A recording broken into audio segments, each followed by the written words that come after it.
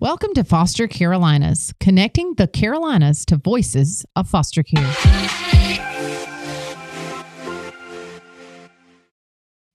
It's Abby again. We're back. We're going to pick right back up where we left off from last week. Hasn't it been great listening to the two of these wonderful ladies talk about something they're very passionate about? Thanks for listening in. What would you say to somebody thinking about being a foster parent? So for me, it is 100% of it's your dedication, your heart, it's your availability, those kinds of things. And don't shy away from these kids with NAS. Don't shy away from kids that have behavior. Teenagers, I mean, it just breaks my heart to hear that teenagers don't have homes. And we know that it takes one relationship to change a child's life, one consistently responding adult in their lives, and it can change the trajectory of an entire life for a child. I mean, you may be able to be that person to break that cycle for that family. And it's one of those situations where, you know, we're getting more and more babies into custody between substance abuse and the economics and things like that. And I really don't see it changing in the near future. And so we have a lot of people that are like, I just want a baby, or I just want a kid under the age of 2, where in years past, I mean, people would be like, we can't guarantee that. I don't think that's something that you really, you know, we're not going to license you because you only want that specific age, to right now, we're almost in a crisis as a state of having enough beds, enough homes for these foster kids. And, you know, sending them to congregate care for long-term living, like group homes and things like that, it's just not best interest of the child, because we want that one adult to really connect. And you would be surprised, over the years, we've had upwards of 40 foster kids come through our doors. I still get messages. I still get questions. We have one that's a mom of 3 children now. She was one of our first placements. She still will reach out and say, hey, Gail, what would you do if the baby did XYZ? I mean, she still has that relationship with us, to where she'll ask us when she gets stuck.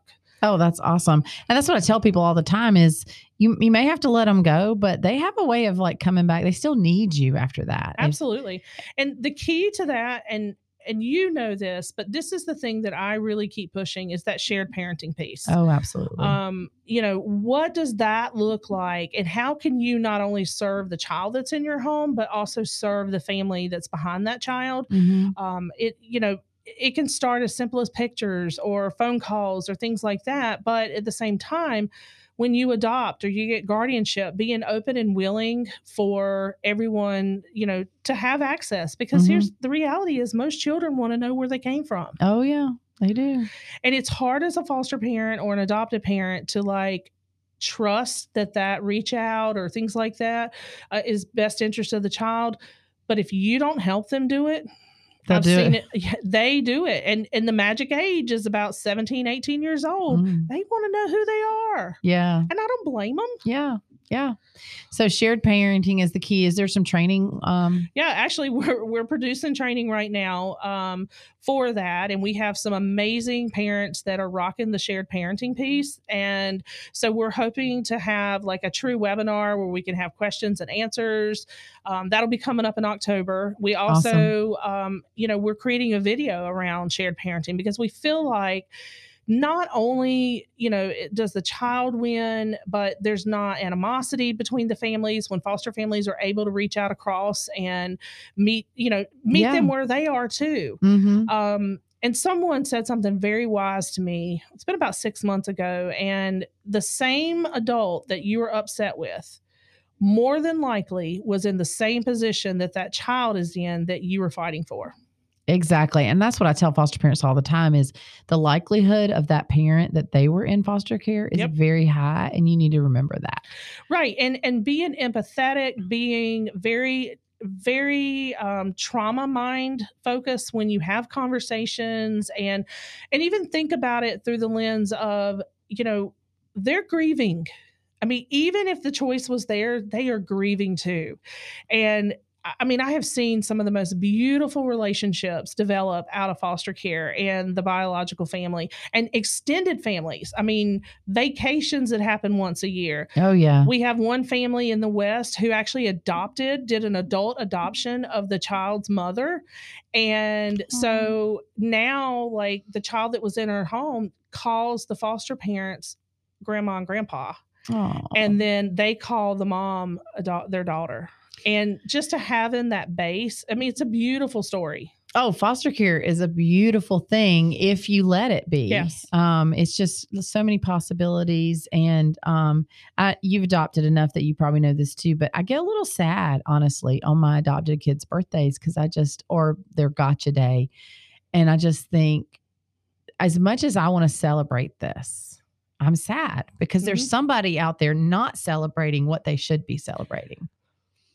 And I was not prepared for those feelings. Nobody warned you. Nope. And I remember, like, that day, went to court, got the paperwork, did the beautiful pictures, came home, and, you know, everybody was on their second round of cake and everybody was chaotic and all that. And I remember going to my bedroom and just sobbing because my joy came from someone else's loss. Exactly. And how profound that is. And to understand that, I will never understand what that parent feels, but I can do something about it. Absolutely. And that is where, you know, the Gail Osborne philosophy is: go after it, go fix it, do what you can do, what's in your power, and reach out across. Yeah. And it's amazing. And I recognize there are safety issues or there's fear and stuff like that, but start slow. Yeah. I mean, just pictures, just a text. Yeah. You would be amazed. I think we may have been cut out of the same cloth. Our philosophies seem very much the same. Right. So I'm excited moving forward, partnering with you guys. And I always feel like the people that are really in it for the kids, at the end of the day, we're the ones that are going to be working together because, I mean, that's all I want. I just want these kids to have what they deserve. Period. Absolutely. And, you know, I'm constantly taking clothes and things like that to foster closet so that we'll be ready for the next kid coming in. And I literally struggle with giving the kids old clothes because in my mind, they deserve the absolute best. Absolutely. And so, you know, we are so meticulous about going through things and making sure there's not tears and holes and stains and all of that, because I want these kids, whatever age they are, to have the best of the best. Well, that's what we try and do here. I mean, people will try and bring used toys. We don't take used toys because there's no way to make a used toy look like a new toy, right? At Christmas time, we give them brand new stuff. I mean, it's just, you should, like, you wouldn't, you know, wrap used stuff under the Christmas tree for your biological children. Why in the world would you think foster children would want that? And I do want to mention to you and those listeners that are listening is that I didn't know who you guys were until right about 4 years ago. And I received a placement and my social worker had connected you guys. And next thing I know, I get this huge bag with letters on it that spelled this child's name, and it was in his favorite color, and it had trains and race cars and puppy dogs in it, and the diapers fit. I wasn't given diapers that were too big. Oh. And I remember thinking, and in fact, in that bag, and I don't know if you still do it, there was a gift card for Thomas and I, my husband, and it said, "Thank you for what you do," and it was inside of a card, and you know, and actually, I still have that card. Oh. And it just, you know, I want to, coming full circle and being able to sit at the table with you, having been a recipient, you know, on behalf of the child. And every time we go on vacation now, every time we do an overnight anywhere, he runs upstairs and he says, "I got my bag." Oh. And so, you know, it's just amazing. I know, but those duffel bags mean something to those kids. Well, it did. And I mean, he was a year and a half when it showed up to us. And later on, he'll actually say to me, "Now tell me the story about the bag." And so I go through that entire story, probably 2 or 3 times a year. Oh, you need to bring him by. Yes, I will totally bring him by. And he wants to know, and he has a heart to serve. And so every time I turn around, "Mom, I've got some toys to give away." And so he'll make a pile But then I know about 2 hours later, I'm going to get a won't out of it. Mom, I gave away 6 things. I mean, they're not perfect children, but Right. But at the end of the day, I mean, it just blows my mind. And you guys put that into him in the beginning. And we still tell that story about how the ladies packed the bags and they delivered them. And, it's this story that, is embedded in him. And he loves to hear it because we talk about how he was a baby then and how exciting it was to get a baby rattle that was blue instead of something that was pink because that's all we had. Oh my goodness. Things like that. And it's just beautiful. Well, I am so excited. Our time has come to a close, but I'm going to go ahead and say that I think we're ready to move into the western part of the county, to the state. And we have a beautiful partnership with Cintas. They deliver our bags. And we had a dealership like last week. It's the Paramount Kia. They're out of Hickory, but they said, we have a delership in Asheville. Yes. We would love to be a pickup place.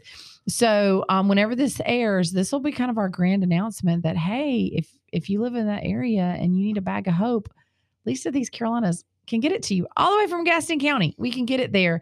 And thank you for your partnership. I really do treasure your friendship. I think God just, I don't know. I just think we were meant to be friends, Gail. I just think we are. That was a good wink in the last few days. A very good wink. We'll tell you about that wink later, guys. But anyway, thank you for being here. You're so welcome. It's an honor to be here with you. You're kind of like my idol when we started doing this. But your vision and the organization, I mean, we just want to do so much more for the foster parents across the state. And you're giving us ideas that are tried and true and are working. Oh, thank you. Thank you. Thanks for joining us today for Foster Carolinas. Were you inspired by something you heard today? Well, we want to encourage you to make the next step, whatever that is. Everyone can do something for children in foster care. If you're not sure where to start, go to our website at www.lotcarolinas.com and see what you can do.